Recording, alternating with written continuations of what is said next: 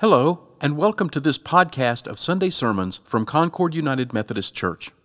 We hope that you'll find this message to be meaningful, insightful, and a refreshing part of your daily walk with God.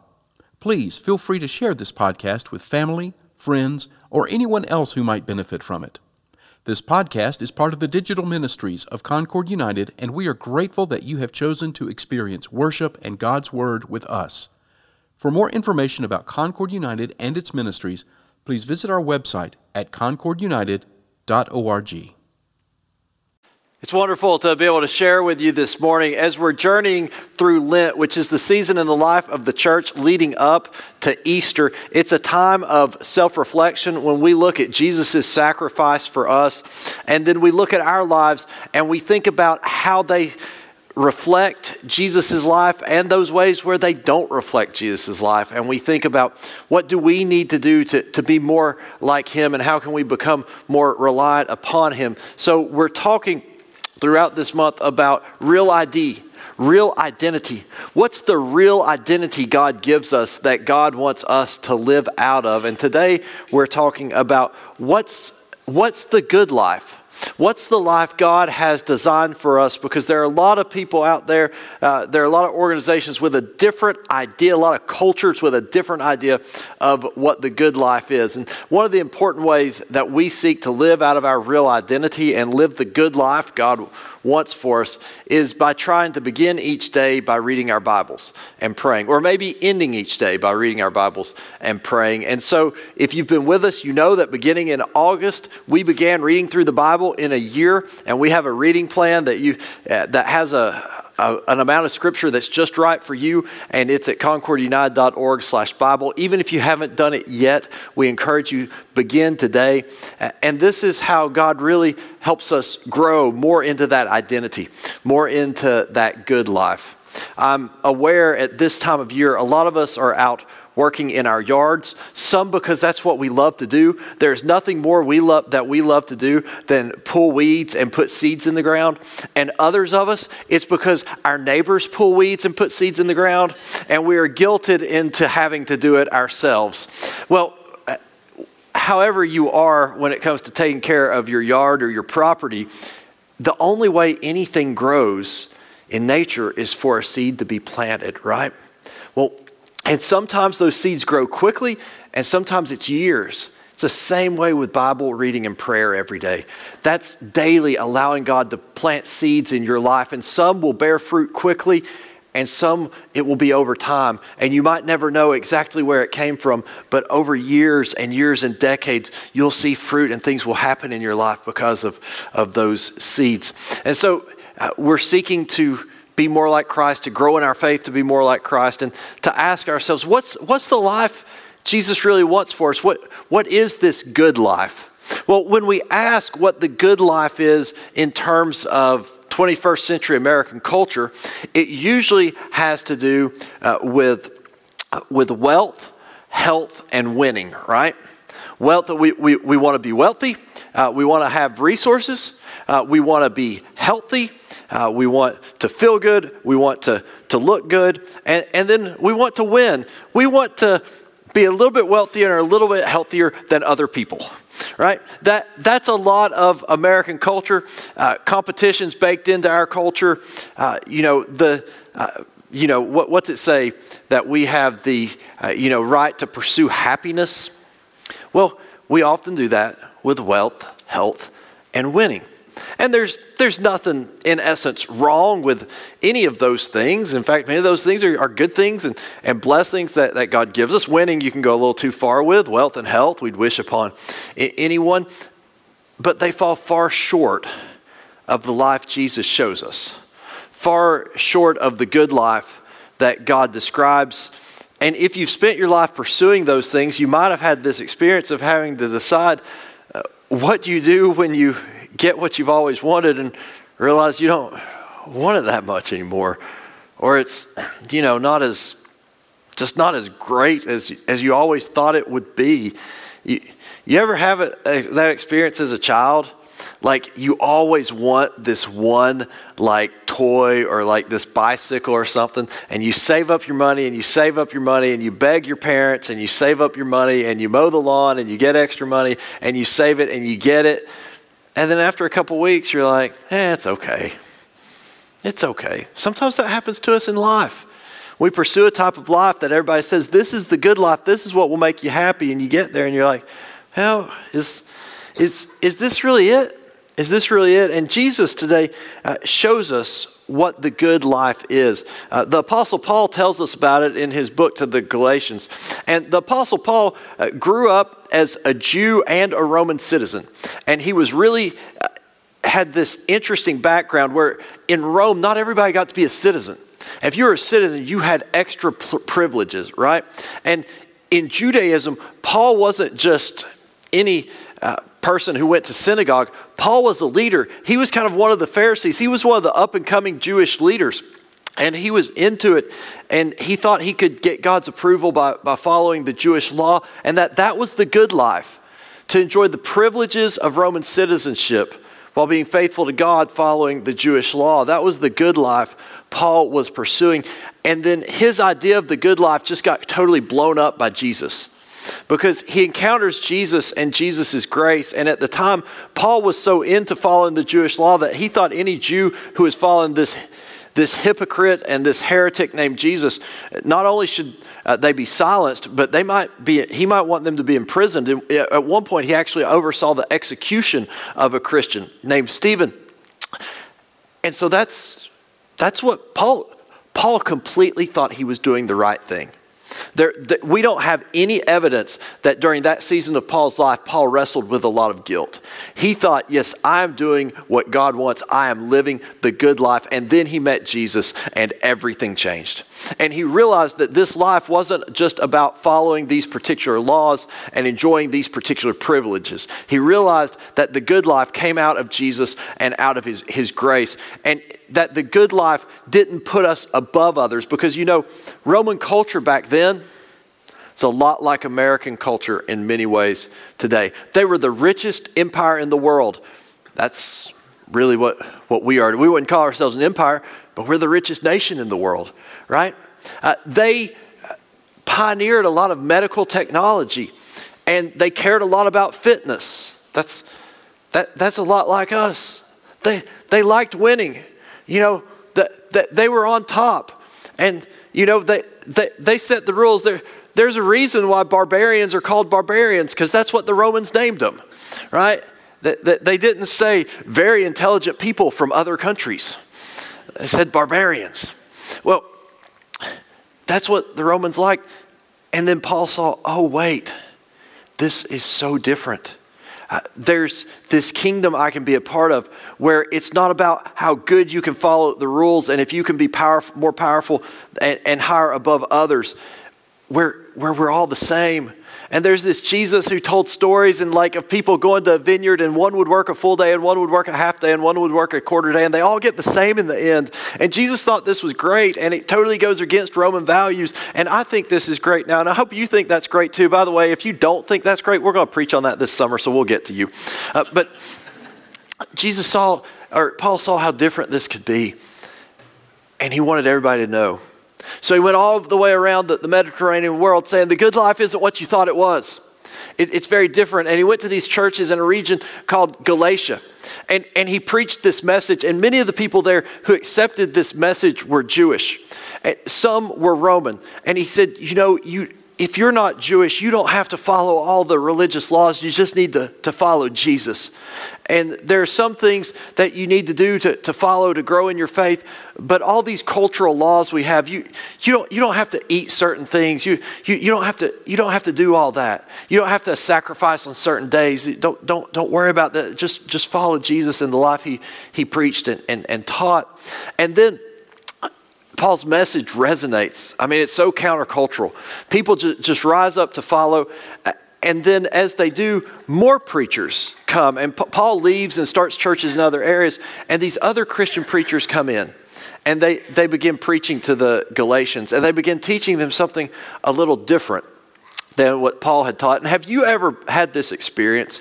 Like, you're watching TV and they bring somebody on, sometimes on a news show, and this person is like a Christian and they're pastor in some denomination or of some church, or they have some standing in the Christian community, and they start talking about what Christians believe, and you're going, no. I mean, you sit there and you think, I bet that person's a nice person. But every time they open their mouth, I just want to take my palm and slap it as hard as I can against my forehead. Because you think that's not what Christians believe. That's kind of how Paul felt about the Christian preachers who came to Galatia after him. Because they taught that the people, they said, yeah, it's nice that you've accepted Christ, but if you really want to be Christians, you need to go back and not only believe in Christ, but you need to follow all those Jewish laws. And so I want to read to you out of the Greek exactly what Paul has to say about those people. Now notice, he doesn't mince his words. As for the teachers that came after me, bless their hearts. Koine New Testament Greek, right there for you.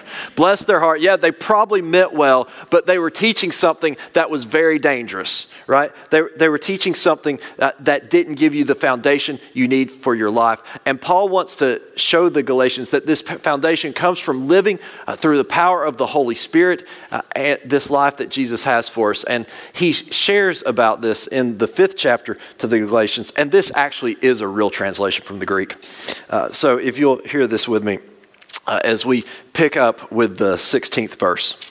Live by the Spirit, I say, and do not gratify the desires of the flesh. For what the flesh desires is opposed to the Spirit, and what the Spirit desires is opposed to the flesh. For these are opposed to each other to prevent you from doing what you want. But if you are led by the Spirit, you are not subject to the law.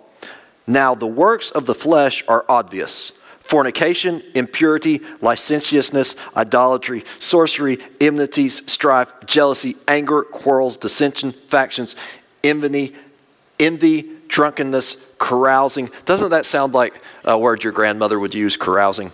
And things like these. I'm warning you, as I warned you before, those who do such things will not inherit the kingdom of God. By contrast, the fruit of the Spirit is love, joy, peace, patience, kindness, generosity, faithfulness, gentleness, and self-control. There is no law against such things, and those who belong to Christ have crucified the flesh with its passions and desires. If we live by the Spirit, let us also be guided by the Spirit. Let us not become conceited, competing against one another, envying one another. So did you notice what he does? He said, okay, you have all these laws. And he lists, if you don't, all the negative things that those laws are supposed to prevent. He says, you don't want to do that anyways. Like, don't worry about every little letter of the law, but you don't want to get into that. That's not God's plan for you. But you need more than just a set of laws that will tell you what not to do. A negative goal is never as powerful as a positive goal. A negative vision is never as powerful as a positive vision. And you know this. Think about it. How many of you have a vision to I want to lose some weight, right? That's a negative vision. And it's a negative vision because if you follow it long enough, eventually it will become unhealthy. Because eventually you'll get to the point, if you keep doing that, it won't be good for you. And all it ever reminds you of is how you're not what you want to be, right? But a positive goal is I want to be in shape. I want to have more energy. That's a great goal because you can always pursue that goal, and it gives you a positive vision. What Paul says is this life Jesus has for us, it's not just about the negative, what we shouldn't do. It's much more than that. It's about the positive, what we should do. And he shows us that good life in the fruit of the Spirit. Now, there's this misconception that the teachers in Galatia who came after Paul had. And their misconception was that God accepts you because of your fruit. Because you follow the law, you're accepted by God. When what Paul's saying is God doesn't accept you because of your fruit. You produce fruit because you have accepted God. Because you've accepted the grace of Jesus Christ. Then all of a sudden this fruit just naturally comes from your life. Love, joy, peace, patience, kindness, generosity, faithfulness, gentleness, and self-control. That's what begins to happen. And sometimes in big ways where everybody can see, and sometimes in small ways where only a few can see. But this is the natural byproduct of Christ dwelling in your life through the power of the Holy Spirit. Love, joy, peace, patience, kindness, generosity, faithfulness, gentleness, and self-control. And when you make that move, from seeking to be good so you can earn God's approval to living out of your gratitude from God and allowing these things to flow naturally out of your lives, it's amazing how it just overflows. It just overflows. You heard in the announcements today, we're starting a thrift store. And we just began. We're so excited about it. Many of you have brought in items this weekend, and it's open, and you can do that. We're excited. I really hope you get to meet our store manager. Her name's Penny. She's a strong person of faith. She has experience working in the retail world. In fact, she just got done being one of the managers of Smoky Mountain Knife Works. So I like to think that we have redeemed her from the weapons trade and helped her engage in the Lord's work. Also, we have Jane Curran and Marilyn in our missions department and a whole thrift store team. They've put so much into this. And I was asking them, I said, what are you most nervous about? They're like, that we'll get too much stuff. And because they know your heart. And they know what it is when people live, generosity is one of the fruit of the Spirit. And they know when people have made this shift to living out of gratitude for what God's done for them, that we know you could make hundreds of dollars on Facebook Marketplace with this stuff, but you choose to give it to your community, to people in need, to make a difference. Some of you are like, I didn't know I could make it on Facebook Market. I'm looking that up right now. Sorry. Shouldn't have given it away. But for most of you, you already knew that. And you chose to, be generous because that's just the fruit that comes out. Same way in Ukraine, I'm connected through social media with a bunch of our United Methodist pastors in Ukraine.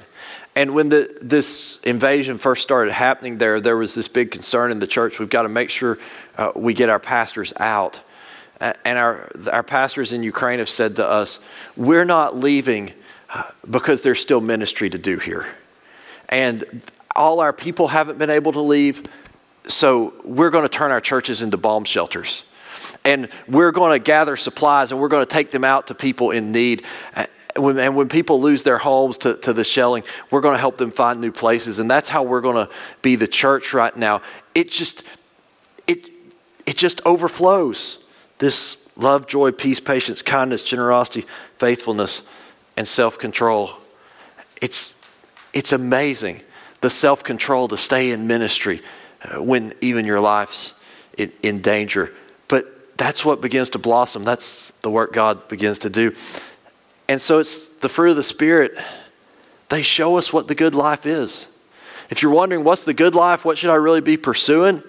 I can't tell you exactly, what career to pursue. I can't tell you exactly how you should set up your calendar for each day. But I can tell you this. It's going to involve love, joy, peace, patience, kindness, generosity, faithfulness, gentleness, and self-control. It's going to involve that, and it's going to involve you growing in that throughout the rest of your life. So I want to ask you this question. Do you see more fruit of the Spirit in your life now than last year? Than 5 years ago? Than a decade ago? It's one of the best ways to tell, am I growing closer to Christ? Am I stuck in my faith? Am I falling away? Or am I growing closer? Now, I should also say that there are different seasons of life. And some of us are real self-reflective and we can beat ourselves up on this stuff. And so for instance, generosity. Well, there are times in life when financially you have plenty and it's easy to give. And there are times in life when you don't have that much and it's harder to give. Well, generosity isn't about how much you give. It's about what you do with what you have, right? To help others. And for instance, patience, we often beat ourselves up when we lose our patience. Let me tell you, I lose my patience a lot more now than I used to. And there's a reason for that. Kids, right? But let me tell you, they're the greatest thing in the world. I would tell you, there's nothing better in this world. And but it means I lose my patience some, and they're here right now. And they're like, yeah, he does. He does. I'll tell you about it. But so it's not just about some kind of checklist. There are different seasons of life. But I hope my kids would also say, yeah, he doesn't lose his patience quite as much as he used to. Yeah, I see him trying. It's about where are we going? Are we getting closer to Christ? And I want to tell you about two people who really showed me this weekend a vision of the good life, of what it means to follow Christ. And we've got a picture of them that we'll show you. This was last night at the Knoxville Covenant Health 5K, and we had some folks from our church do it. You'll notice the lady in this picture is Pastor Brooke Hartman. And Pastor Brooke is just a few months removed from completing radiation and chemo treatments. And one of the things, as I've gotten to work with her and talk to her on a daily basis, that I didn't realize as she got back into trying to get in shape and work out, is how much of your body that stuff affects, and how much it takes away, and how hard it is to get it back. And this was her first 5K. She'd never done one of these even before cancer. And she told me it was scary, but she did it. Not only did she do it, she got 9 minutes faster than her goal time. I mean, she was flying, and just amazed me. And the man in the middle there, some of you may know, his name's John Rapowitz. Now, 5 months ago, I got a call from John's family. His wife is Pat, and she was a long time, for decades and decades, the director, or one of the directors of our preschool. John's had a massive stroke. We're not sure he's going to make it. And then a little later, it's not looking good. It's not looking good. Well, here's John 5 months later completing the 5K. He was in a wheelchair when his very much struggling with using one side of his body, and his therapist came up and said, next spring you and I are doing a 5K together. Well, this was it, and it was just amazing to see John cover those 3.1 miles. Amazing to see his family and friends from all across the country come in to go through the 5K with him. And if you were to ask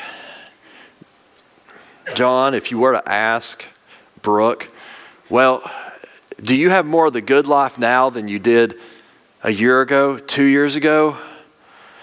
Wealth, it's hard to build wealth when you're dealing with a major medical event. Health, not what I thought it would be at this point in my life a couple years ago. Winning, they did real well. They did not win that race. But if you say, do you have more love, joy, peace, patience? Have you learned something about patience through your illness? Have you found a joy and a new appreciation for what you have in life? A peace of knowing that even when it all falls apart, God's got you. A love of seeing those you love the most rally around you. A kindness of a deeper understanding of what it's like for others to really go through hard things. A generosity of wanting to help others because you've been at a point where you've really needed their help. A faithfulness of knowing that others did and God didn't give up on you when you were so weak you couldn't do much, and you want to be faithful like that for them. A gentleness of not expecting too much out of life or too much out of others, but being able to receive life as it comes. A self-control of keeping on going when everything hurts and everything's going wrong and you're not sure how it's all going to work out. I think they'd say they've been living the good life. I think last night was just a big celebration of how Christ has given them the good life, the life that we all want, the life that really matters, the life that really makes a difference. And so today we have that choice before us. Do you want to spend your life going after wealth, health, and winning? If you do, I hope you get it. I'd wish that for any of you.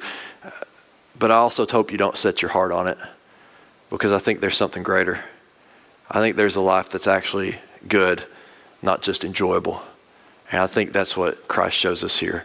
If you'd like that life, I'd invite you to pray with me right now. Gracious Lord, we thank you for the fruit of your Spirit. It does not come from us. It is your gift, and you work it through us. we put ourselves in your presence, at your disposal. Oh Lord, make us more loving, more joyful, more peace-filled, more patient. Make us gentle, full of self-control, kind and generous. Oh Lord, make us like you. And when others see the fruit of the Spirit growing in us and exhibited in our lives, don't allow them to simply admire us. Allow them to see you through us and to find you and to know you. We pray this in your name. May you have all the glory. Amen. Thank you for listening to this sermon from Concord United Methodist Church. This podcast is a ministry of Concord United, and we would love to hear from you. To contact us, please send an email to podcasts@concordunited.org with sermons in the subject line.